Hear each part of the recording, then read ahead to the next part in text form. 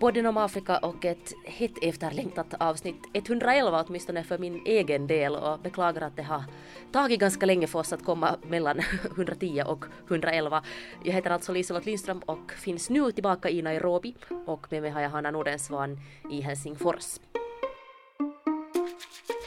In the United Africa, there could be no frontier claims between Ethiopia and Somalia, or between Zanzibar and Kenya, Guinea or Liberia. My roommate saying to me, "What kind of music do you listen to in Africa? Tribal?" Let freedom reign. God bless Africa. I thank you. Ja, alltså orsaken till att det har varit paus mellan de här två avsnitten är ju för att du har varit på två extremt speciella resor. Två platser som kanske inte har varit så, eller som inte har varit välbevakade, men där det har hänt mycket. Först var du i norra Mosambik och sen var du i Etiopien i Tigray-regionen. Så tanken är då att vi ska fokusera på det här idag. Yes, Mosambikresan känns redan jättelångt borta, men vad heter det? Men jag ska försöka, få gräva i minnets små luckor, vad heter det? Nej, så säger man inte. Men Djupa vrår. Djupa vrår, japp. Vi kan ju börja med att lite uppdatera, alltså varför är norra Mosambik, varför är det speciellt där just nu? Mosambik är ju inte direkt liksom på kartan så där internationellt för att vara otroligt instabilt, men ja. Där pågår ju det här islamistupproret, eller vad ska man säga, i landets norra delar. Varför är det alltid landets norra delar? Ja, men vad heter det? I slutet på mars så var det ju en attack mot staden Palma som kanske chockade hela världen lite och satt den här konflikten mer på kartan. Och då pratar man också mycket om att det har IS-kopplingar och att ja, eller liksom att IS håller på att expandera och är aktiva nu också i norra Mosambik. Och då precis faktiskt efter den här attacken som då var slutet på mars, så i april så började vi att försöka få akkreditering och visum till Mosambik, och det var ju alltså värsta charaden hela den processen. Först tog det liksom veckor och veckor att få det där akkrediteringen, och tidigare var det så att när du hade en akkreditering så fick du visa on arrival, alltså visum liksom på gränsen när du kom till landet. Men sen plötsligt så hade de nu hittat på att nej, nu får man inte ha så mera om man är journalist, utan man måste ansöka om visum på förhand. Och så gjorde vi det. Och sen när vi liksom hade väntat på visum jättelänge, så då plötsligt så hittade de på att nej, det går inte sen heller nu för tiden med businessvisum för journalister, utan då måste man ha en work permit, så nu måste ni lämna in ännu mera papper och vänta ännu längre. Och det var liksom ett sånt skämt. Men sen var det till slut så sa de att okej, nu visumet kommer att vara klara imorgon. Så fotografen som jag jobbar med, han flög hit från Kampala hit till Nairobi, och så får vi till Mosambiks ambassad. Men då hade de plötsligt tappat bort mina papper. Och det här var nu andra gången de hade tappat bort mina papper. Och då var bara sådär, vi vet inte nu alls vad dina är. Och jag var sådär men så blev det så att Luke åkte ett dygn före mig när han fick sitt visum, och så fick jag mitt visum nästa dag. Och så åkte jag sen, men det var liksom ganska största liksom jobbet och svåraste var nästan liksom före man skulle åka dit. Och så åkte vi då till Pemba som är Cabo Delgado-provinsens huvudstad, och Pemba är helt lugn fortfarande, men där finns jättemycket IDPs, alltså interna flyktingar, för det är ju helt fruktansvärda mängder människor som har flytt det där våldet. Att Cabo Delgado har lite på 2 miljoner invånare och 800 000 är på flykt. Så nästan hälften, liksom över en tredjedel, nästan hälften av människorna liksom är på flykt från det där. Så det är ganska sjukt, och de berättelserna som människorna där hade är liksom, det där våldet är så ofattbart brutalt och grymt och sadistiskt och äckligt att man liksom förstår inte vad det är som motiverar det och hur man kan göra så. Det är liksom mycket påminner om lite sådant som kom från Syrien och Irak då när IS var aktivt där, men att samtidigt så känns det här som att det här är inte alls helt samma sak. De pratar inte om att de skulle vilja ha ett kalifat eller något sånt här, utan det som verkar driva dem är att få bort människorna från de där områdena och liksom ta över, kontrollera allt större delar av de där områdena. Och frågan är liksom vem är det som är bakom det och varför görs det? Och det som har börjat ändå som en konflikt som hade grund i islam, att det var liksom radikala sådana här präster, imamer som lockade med människor och det blev liksom mer och mer radikalt, så nu verkar det bara vara, vet du, de går på droger och använder våld helt urskillningslöst ungefär för att de njuter av det, eller så får åtminstone människorna som vi pratar med det att låta. För ja, då när det började så var det ju mycket prat om att är det här kopplat med IS, är det IS som har liksom initierat det på något sätt, men sen har det väl visat sig att det handlar mer kanske om inspiration, eller? Ja, och så handlar det ju lite om IS liksom förfall världen över. De har lite ändra sin strategi helt enkelt till att bli mer sån här franchising-terrorister. Liksom att de drar nytta av sådana konflikter som de ser att de kan rida på. De kan få det att verka som att de har ett större inflytande än vad de har.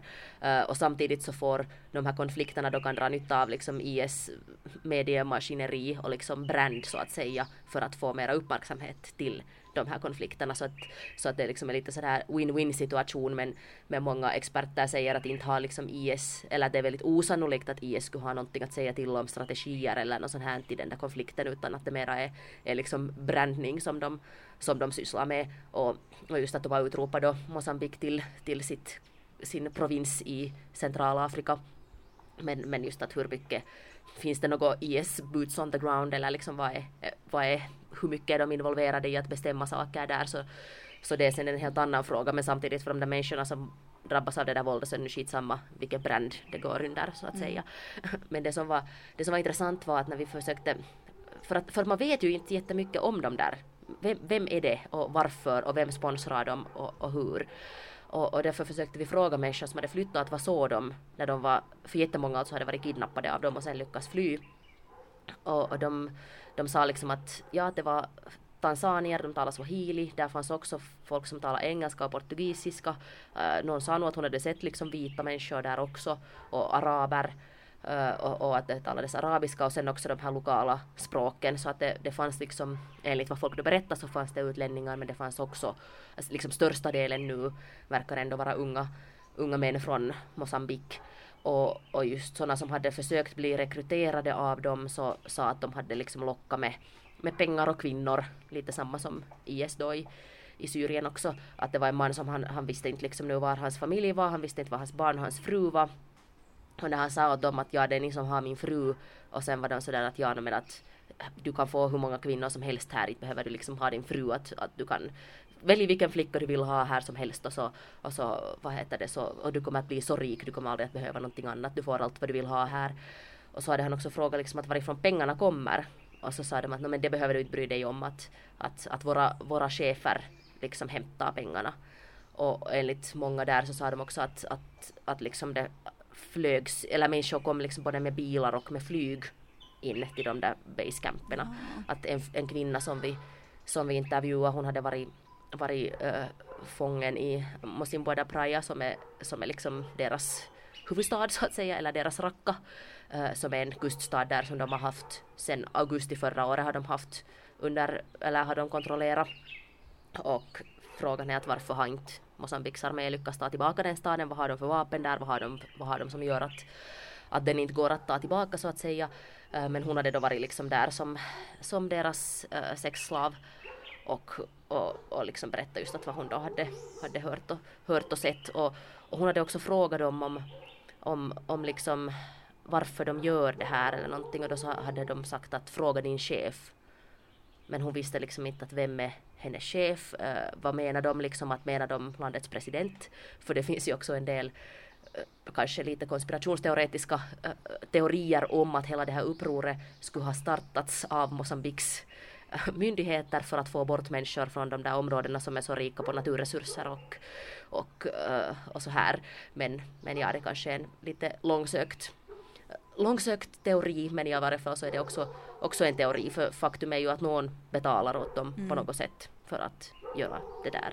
Och just det där att i grunden så finns ju ett missnöje med det att Cabo Delgado-provinsen är så rik på naturresurser, det finns rubiner, naturgas, olja, samtidigt så är det Mosambiks fattigaste provins när man tittar på hur människorna har det. Och liksom det här att de har ju gett ut ett uttalande, den här gruppen, de har hemskt lite ändå gett ut något uttalande, men i ett uttalande så sa de just att centralregeringen i Mosambik liksom föraktar fattiga och väljer att ge Mosambiks rikedomar till multinationella företag som för bort allting från landet istället för att utveckla den regionen. Så att där ligger ju också grunden till det här. Och då när den här staden Palma attackerades i slutet på mars så där fanns ju alltså nära ett jättestort naturgasprojekt som franska Total då bygger. Och det är värt 20 miljarder dollar och är alltså det största privata investeringen i på den hela afrikanska kontinenten. Och det projektet står ju nu tills vidare stilla på grund av säkerhetsläge. Och vi försökte väldigt hårt på många olika sätt försöka ta oss dit till Palma, liksom att vi bara ska kunna få flyga över ens och se hur det ser ut. För att de säger att den är tillbakatagen av armén, men att det rapporteras ändå dagligen om våld i staden och liksom skottlossning och så här. Det finns fortfarande människor som vill ta sig bort därifrån. Så den är liksom inte säker på något sätt och vi fick inte myndighetstillstånd att åka dit. Så vi var sen tvungna att bara vara i Pemba och rapportera. Så det var lite frustrerande förstås. Det låter ju faktiskt på många sätt liksom som det där som man hörde från Syrien då när det var som värst liksom, och just det där att det åker folk dit tydligen från andra ställen. Att det känns ju som att det alltid finns människor som liksom bara vill slåss. Ja. Ja. Men de här alltså unga mosambikiska männen som då ändå är liksom huvudandelen av den där gruppen, eller vad man ska kalla den. Så kan vi prata lite mer om dem, för att det hänger väl ihop just med resurserna där i det där området, att varför de liksom känner att de inte kanske har hemskt mycket val. Ja, och så blir det ju liksom vad ska vi säga, om du är ung, har inget jobb, har liksom ingen framtid, så du kan ju bli liksom enkelt lätt medlockad i något sånt där du blir lovad liksom pengar och kvinnor. Och sen just det här att vad jag har förstått så är droger en ganska stor del av det där, att de blandar. Hon den här ena som hade sen varit sexslav, så hon hade också varit först deras kokerska, då hade de lämnat henne i fred, men hon sa alltså att de blandar droger i maten och på det sättet också får människor att bli beroende.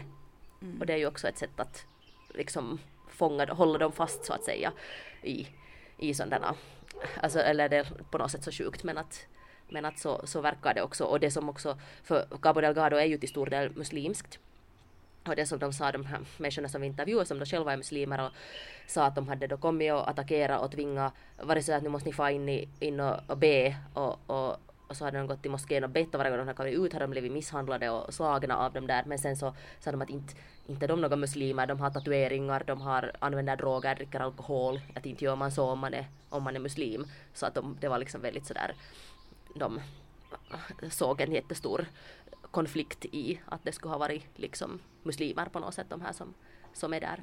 Men det finns inte liksom något uttalat mål, eller finns det, som de har, den där gruppen? Inte liksom sådär vad jag har sett eller sådär, att det är just det som är lite frågan, att vad är det de vill, för att just nu verkar det som att deras största mål är att liksom driva människorna bort från de där områdena och ta över dem. Men varför de gör det är ju en stor fråga. Att är det just för att hindra att det ska byggas något, hindra att naturresurserna utnyttjas av regeringen, eller av internationella företag, eller vad är det liksom, vad är det de egentligen vill? För just det här med att kalifat är inte någonting som de på det sättet har pratat om att de vill grunda. Så. Det är bara kaos. Det där, och sen då ännu du sa redan att liksom Mosambiks regering eller staten har liksom inte klarat av att få bort dem hemskt effektivt från alla områden. Vad är det som de säger själva då liksom, säger de att de försöker, eller att det är svårt? Vad är det de själva påstår? Det är ju liksom en obekväm konflikt, och därför är det också så svårt att få akkreditering dit och att få liksom röra sig där.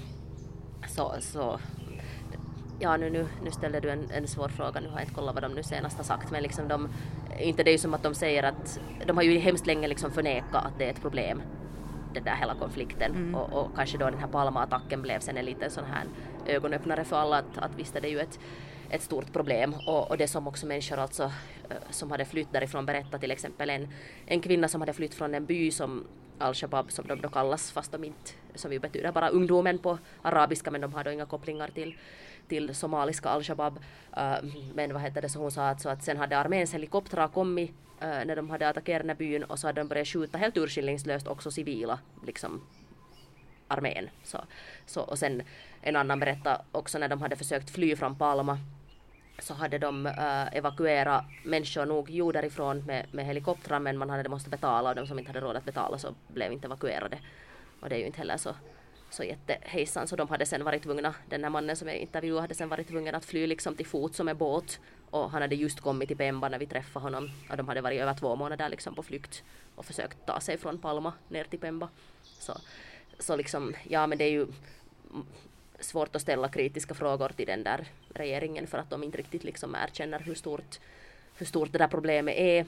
Men samtidigt just de här människorna som vi pratar med sa att de är liksom överallt, att det här är jättesvårt att stoppa, för att de har infiltrerat liksom det mesta i samhället, och enligt förstås subjektiva åsikter så sa de att det är nog bara en tidsfråga före de liksom tar över också Pemba i värsta fall, som nu ändå var helt en lugn stad liksom, och där är ju jättevackert vid havet och vita sandstränder och palmer och allt sånt här. Det är nog otroligt bra att ni var där, för att det är ju verkligen en konflikt som man hör extremt lite om, och som känns som att den bara eskalerar, och som ändå har väldigt stora internationella liksom kopplingar. Men detsamma gäller ju nu nästan Tigray i Etiopien. Det är kanske flera som har hört om den konflikten, för att Etiopien brukar figurera mera i medierna, speciellt efter Abiy Ahmeds fredspris. Men vi kanske ska flytta oss över norrut till Etiopien, där du alltså dels, eller ni var där för att bevaka valet som vi har väntat på, men samtidigt så besökte ni också Tigray, där det pågår en aktiv konflikt. Det gör det. Ska vi börja med Tigray? Vi kan göra det, ja. Vi flög liksom då från Pemba sen via Dar es Salaam, där vi satt hela natten på flygplatsen, och så flög vi vidare till Addis, och så satt vi hela dagen på Broadcasting Authorities kontor för att fixa alla papper och sånt i skick, och sen hoppade vi nästa morgon på flyget till Mekelle, och vi kom nog på många sätt liksom i en vi kom nog på många sätt liksom i en window of opportunity, så att säga, för att Etiopien hade så att säga inget intresse av att nu hindra journalister inför valet, eftersom de nu ville att det skulle vara liksom de skulle visa att de kan ordna demokratiska, fria, rättvisa val. Så då att börja hindra journalister från att komma in så skulle kanske inte ha varit så snyggt. Så när jag tidigare har varit i Etiopien, så har man måste ha ett brev där det står exakt vilka platser man ska åka till och allt sånt här. Nu fick man bara liksom ett mediepass, så att säga, som gjorde att man fick åka till Tigray, men de kollade liksom på flygplatsen, så kollade de att man hade det som turist, så skulle man inte ha fått åka dit. Men så kom vi då till Mekelle, så där är livet ändå ganska sådär normalt på något sätt. På hotellet där vi bodde så bodde det andra journalister också, och så var där en massa jättedåliga spioner som, vet du, en massa män som satt där ensamma i lobbyn och drack kaffe eller kokis och tittade på sina telefoner och sneglade sådär extremt odiskret alltid på en. Man var sådär jepp. Hur skulle det vara med lite spionutbildning? Hur skulle det vara med en jäkla tidning med utklippta ögonhål? Ursäkta mig. Ja, eller hur? Vad hände med gamla goda spionerier? Ja, men så gjorde vi dagsutflykter från Mekelle till olika delar. Ja, vad ska man säga? Vi var till många ställen liksom som hade varit länge onåbara, för att de hade varit så att säga ockuperade av soldater, och där människor berättade hur speciellt eritreanska soldater de verkar liksom vara de som har varit de mest brutala där, och länge så sa ju Abiy Ahmed att det inte finns där några eritreanska soldater. Sen erkände han att de fanns där, och sen så efter det så sa han att de ska dra sig bort. Det var nu i mars, men de är nog där ännu. Och vad heter det? Och ja, människor sa liksom att de har plundrat allting, vet du, när de har kommit genom byn, tagit all mat, förstört kördar, stulit alla saker som är av värde, och liksom mörda människor bara för att eller liksom vi intervjuade en familj, jag har aldrig sett, eller det var inte en familj mer, det var bara en man som hade blivit kvar. Men alltså jag har aldrig sett en så sorgsen människa i hela mitt liv. Alltså det var så hemskt, och det var en månad sedan så hade hans hela hans familj hade blivit mördad. Och han bodde liksom i en by där det finns i Tigray sådana jättekända kyrkor uthuggna i bergen. Så de bodde alldeles vid foten av det där berget. Och han hade då varit och valla jättar uppe i bergen när de såg liksom att eritreanska soldater marschera in dit. De kom från en stad, liksom den där vägen där är genomfart mellan två städer. Så kom de liksom in och så sa han att han var livrädd att de skulle mörda hans familj, och det gjorde de. Att de hade liksom bara skjutit och slagit ihjäl liksom hans 5 barn och hans fru, och det yngsta barnet var bara 1 månad gammalt. Och den enda som hade, eller det var 2 barn som hade överlevt den där massakern. Sammanlagt hade de dödat 19 människor i den där byn. Och det var hans föräldrar också och hans brors fru och nästan alla deras barn utom ett som hade överlevt. Och vi träffade hon som hade överlevt där på sjukhuset i Mekelle, liksom en 4-årig flicka som de hade skjutit henne i armen, och så hade de alltså med kniv skurit bort en del av hennes ben. Och man bara så att varför gör man sånt här? Och de berättade då att hans fru hade ännu liksom levt när de kom ner dit tillbaka till byn, och att hon hade liksom sagt att det här är nu förstås bara vad jag kan återberätta vad de berättar, men att hon hade sagt att de måste mörda alla liksom tigriner i den här byn, att det var en kvinnlig eritreansk soldat som hade varit typ mest brutal och hade sagt att de ska inte lämna någon vid livet utan de ska mörda alla. Det har vi ju pratat om tidigare när vi har pratat om den konflikten, lite om de här olika spelarna, eller vad man ska kalla dem. Men kan du ännu så här uppdatera om att varför är Eritrea med och i den här konflikten? Eritrea och TPLF som då är liksom rebeldelen i den här konflikten, så de är ärkefiender från den tiden när TPLF styrde Etiopien, som ju var i nästan 30 år efter att de lyckades störta kommunistregimen i Etiopien, och TPLF-styre präglades ju av liksom människorättsbrott, repression, journalister fängslades, opposition fängslades, så de var liksom på inga sätt hemskt något bra ledare i Etiopien, och samtidigt så krigar de ju med Eritrea, och Tigray gränsar ju just till Eritrea, så det är väldigt nära gränsen där. Och sen då när Abiy Ahmed tillträdde så började han ju värma upp förhållandena med Eritrea, och till slut så slöt de det där fredsavtalet som gav honom Nobels fredspris. Så han och Isaias Afwerki som är Eritreas diktator, så de har ju lite så här slutit någon slags pakt på något sätt, liksom att därför så är nu Eritrea där och försöker röka ut TPLF ur Tigray. Och hela det här kriget fick ju sin början då förra hösten när Etiopien skulle ordna de här valen, och det sköts upp på grund av då med hänvisning till coronapandemin.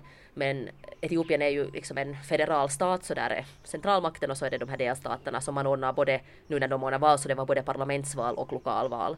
Men i Tigray då förra hösten när centralregeringen beslöt att skjuta på valet, så valde att ordna sitt val i alla fall, sitt lokalval. Och där fick TPLF nästan alla röster. Och sen efter det så attackera TPLFs militära gren då en federal militärbas i Tigray, eller Etiopiens liksom Northern Command, attackerade dem där och stal vapen och döda soldater, och efter det så gjorde liksom Etiopien så att säga en hämndattack mot Tigray för att som de säger röka ut de här ledarna, TPLF-ledarna, och då sa Abiy Ahmed att det här skulle vara över på några dagar eller veckor, och nu är det snart 8 månader sedan, och vi hörde alltså när vi var där, så man hörde tungt artilleri, man hörde strider, man såg människor som hade blivit skadade bara för någon dag sedan eller en vecka sedan där på sjukhuset i Mekelle, och de som har kommit till sjukhuset i Mekelle är ju de som har haft tur, de som har haft möjlighet att komma dit. Och nu efter det här valet så har liksom striderna verkar nu ha intensifierats där. Det går inte flyg mera från Mekelle. Jag vet en journalist som sitter fast där nu och inte kommer bort. Och jag är inte alls avundsjuk på det, för att Mekelle är liksom det är lite som en gryta. Vet du, botten på en gryta i en dal. Det är bara berg omkring. Det finns inget sätt att komma bort därifrån om liksom staden omringas. Och vi såg också när man körde ut från Mekelle, så finns det liksom militärposteringar. Det finns liksom tunga vapen som hela tiden är riktade mot Mekelle. Så om de börjar liksom och bomba där så är man nog riktigt i pisse så att säga. Och men det som man märkte när man talade med lokalbefolkningen där är att där har ju nog TPLFs militära vinge ett stort stöd. Och de har nu rebrandat sig, så nu kallas de inte mera TPLF liksom, eller partiet TPLF, men den här militära grenen är TDF, alltså Tigray Defense Forces. Och jättemånga liksom unga människor går nu med hela tiden liksom för att försvara Tigray så att säga. Så det är liksom, hur ska man säga, det är svårt att se att det där skulle vara över anytime soon. Men samtidigt, vi ska snart prata om valet, men du har ju frågat högt uppsatta människor om den här konflikten och de har reagerat som att det inte skulle vara någon konflikt. Ja, alltså att om du kallar kriget i Tigray för krig så får du snabbt veta hut. Jag intervjuade en från utrikesministeriet där och så när jag kallade det för krig så sa han "We don't call it a war, it's a law enforcement operation." Att sen var han så här, "Don't you have it in Sweden?" Liksom att om någon har begått ett brott så måste man ju ställa den inför rätta. Att det är ju helt normalt. Och sen dessutom så sa han att ja och vi har att den här law enforcement operationen är dessutom liksom slut nu, att nu fokuserar vi på återuppbyggnad. Och jag var sådär att okej, ja det tror jag på. Men så var jag så att ja, men jag har sett liksom där till exempel människor som säger att de är hungriga och de har inte mat. Och sen så snappade han till mig och sa att jag har inte varit där, jag har inte sett det så jag kan inte bekräfta något sådant. Så don't ask me such questions, okay? Och sen till slut så sen frågade jag liksom så här att men vad är det liksom ni beskyller, okej, law enforcement operation, vad är det ni beskyller TPLF för? Så sa han, det har vi pratat om i 2 år, att jag behöver inte börja upprepa saker för dig. Och sen frågade jag, men är det här det som vi ser, det som pågår nu i Tigray, är det ett pris som är värt att betala för att få fast dem? Och sen så avslutar han intervjun. Ja. Och det som är roligt med den som jag intervjuade, han har alltså varit ambassadör i Sverige då när TPLF satt vid makten. Så han är nu alltså utrikesministeriets talesperson, så han är liksom han är alltid lojal till den sittande regeringen. Och vem var det du frågade, för att ännu innan vi går in på valet så måste vi kanske prata om den konstiga finska kopplingen, eller vad man ska kalla det nu, som alltså Finlands utrikesminister Pekka Haavisto har orsakat rubriker i Etiopien och i Finland. Att det visar liksom hur känsliga ordval är i den där kontexten. För Pekka Haavisto sa ju alltså i en briefing för vad det EU-parlamentets utrikesutskott eller något sånt här, så blev han frågad av vad jag har förstått så blev han frågad av någon sån här parlamentariker som liksom satt med en sån här genocide in Tigray mask på, eller liksom som är väldigt sådär aktivist för det här. Och så sa han, det finns videoinspelning som att han sa att högt uppsatta etiopiska människor inom regeringen skulle ha sagt att deras mål är att wipe out the Tigraynians in the next 100 years. Och det här väckte ju fullständigt ramaskri hos utrikesministeriet, som publicerade ett 2 sidor långt uttalande om att han hallucinerar, att han kommer fel ihåg, att han är odiplomatisk, och liksom det var ganska hårda ordalag där. Och det var intressant alltså, för det här var ju en jättestor nyhet i Etiopien. Folk visste om det här. Jag var och intervjuade då på valdagen, så var jag intervjuade folk på liksom en polling station, och sen var det någon som var sådär, du är från Finland, is it you that have that foreign minister that blabbers too much? Och sen var det sådär att vissa människor var sådär att i Tigray var de sådär, du är från Finland. Och sen i Addis var de sådär, du är från Finland. Så det var lite sådär. Ja, och det är ju liksom intressant för att Pekka Haavisto har ju etablerat sig själv som en stor diplomat, och han har jobbat inte minst i Östafrika med olika fredsprojekt. Afrikas horn, ja, Afrikas horn, precis. Så det var liksom en konstig situation, men som du sa, det säger kanske mer om liksom på något sätt konflikten och läget i Etiopien än vad det kanske säger om honom.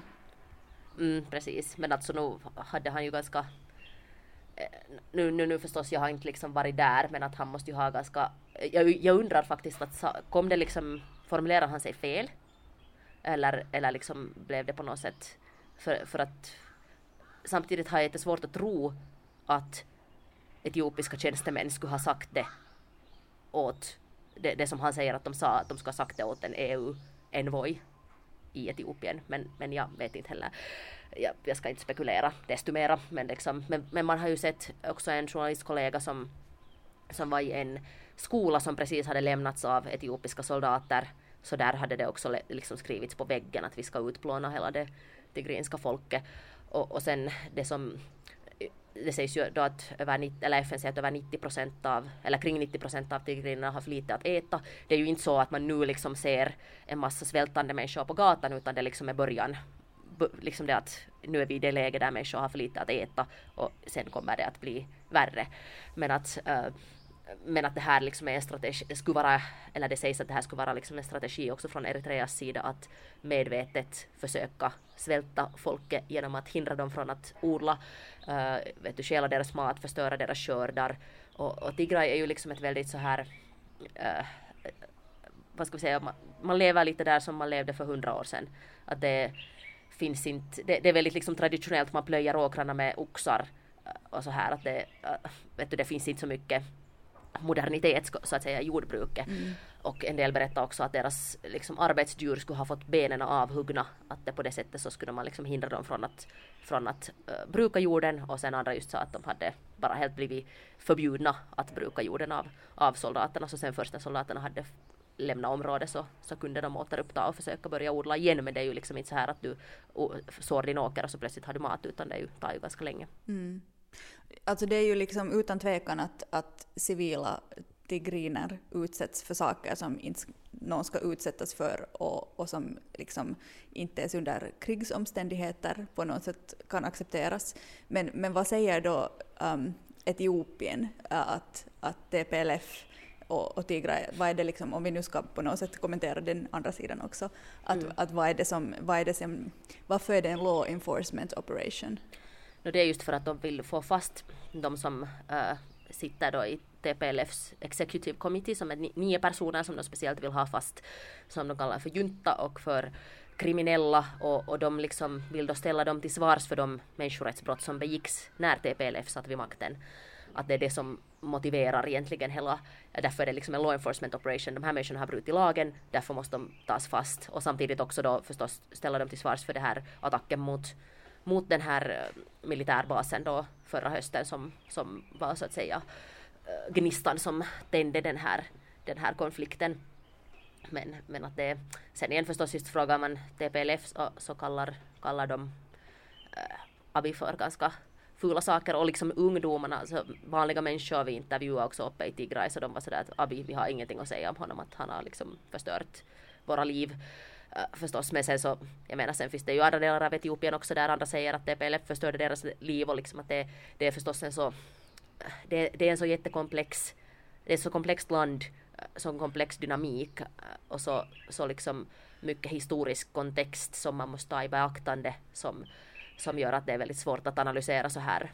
Det är liksom inte svartvitt överhuvudtaget, men det som oberoende av allt det där så det som jag såg liksom hur oskyldiga civila behandlas så är helt oacceptabelt, oberoende om man hatar TPLF eller hatar Abiy eller älskar TPLF eller älskar Abiy, så kan man inte liksom, det att även om, eller just den här mannen vars familj hade blivit mördad, så hans bror sa då att de hade liksom sagt att beskyllt de där människorna i den här byn för att ha gett mat och för att ha hjälpt de här TDF-styrkorna, och jag menar oberoende om de hade gjort det eller inte, så inte får man nu fan mörda hela byn för det. Nej, är det här nu, skulle du säga sådär som har varit där, är det här en sån situation att det pågår ett folkmord som hela världen följer med men ingen stoppar? Jag vill inte uttala mig om det, men liksom det definitivt har det här, jag har inte sett hela, jag har bara sett en liten bråkdel av Tigray och hört en bråkdel av historier, men definitivt så har den här konflikten starka element av etnisk rensning. Och liksom i retoriken speciellt, och i hur civila dödas. Och nu liksom efter valet så har ju striderna intensifierats. Att TDF säger att de har tagit över flera städer, och samtidigt så dödades då enligt uppgifter så dödades över 60 människor tror jag i en flygräd mot en marknad i några tiotals kilometer utanför Mekelle, var det i tisdags tror jag, dagen efter valet. Och sen kom det också uppgifter nu om att ett av Etiopiens stridsvapen, flygvapen, alltså ett stridsflyg skulle ha skjutits ner. Och det här var någonting som Etiopien då tillbakavisade starkt. De sa att det fick ett tekniskt fel och därför störta. Men alltså TDF-styrkorna främst har de vapen som de har beslagtagit av Etiopiens armé liksom i strider som de har lyckats ta över. Och de har ju liksom en väldigt stark, som vi har talat tidigare också om, alltså de har ju en väldigt stark tradition av gerillakrigföring. De lyckades störta kommunistregimen i Etiopien då för drygt 30 år sedan.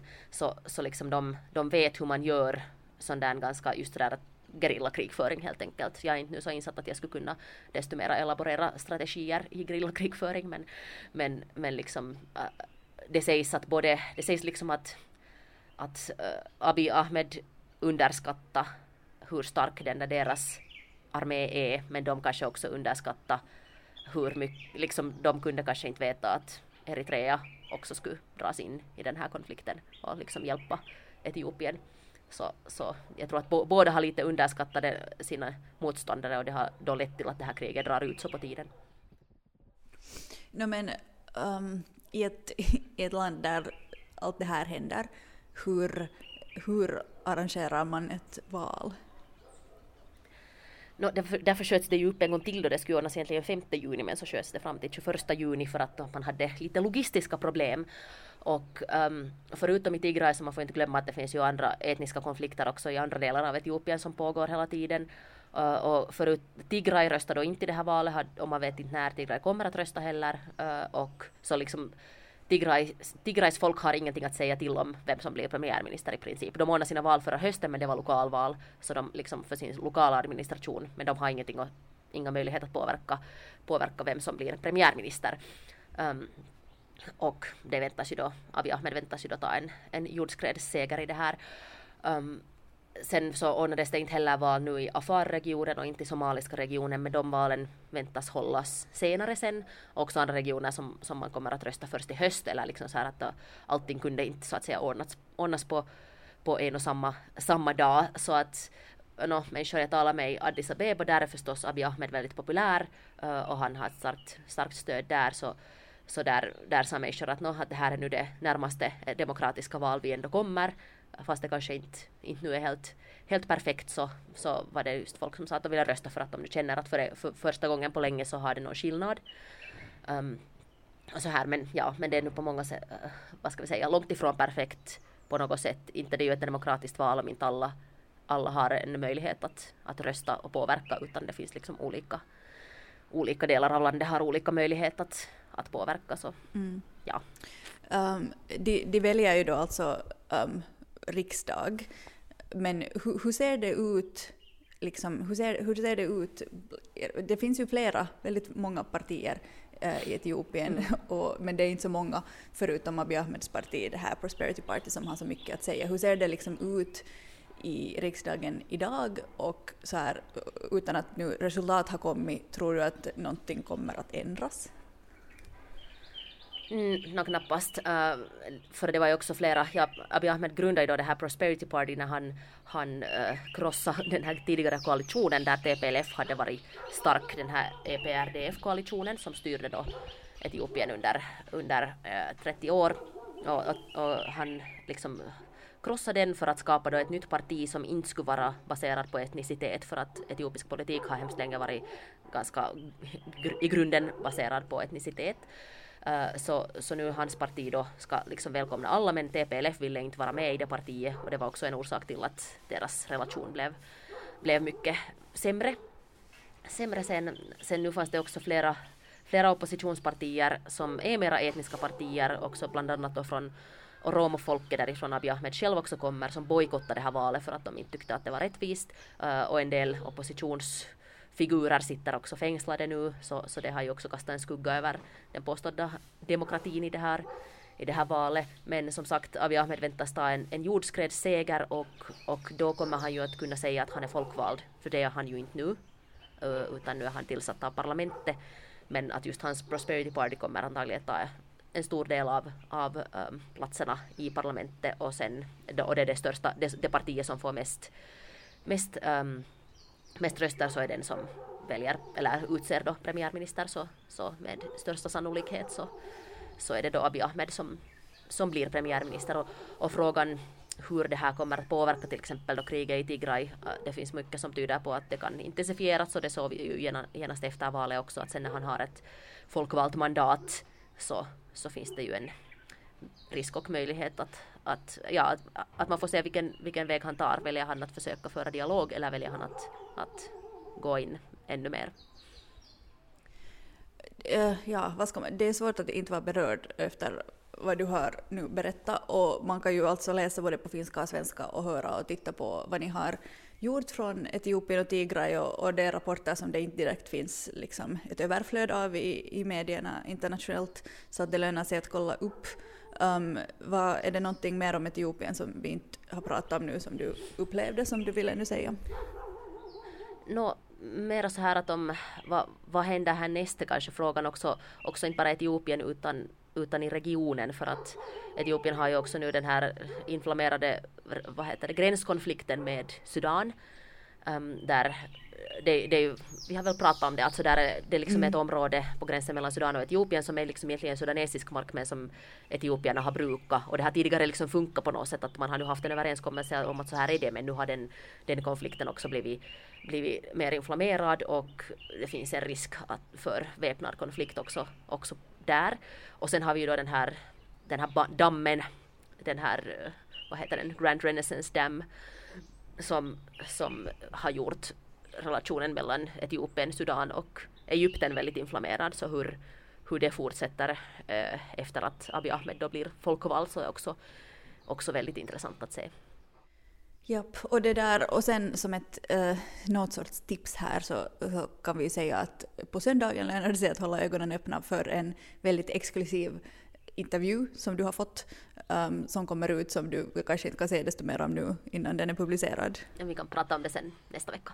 Och nästa vecka så lovar vi också, det blir alltså ett saftigt avsnitt ännu innan vi tar lite sommarpaus.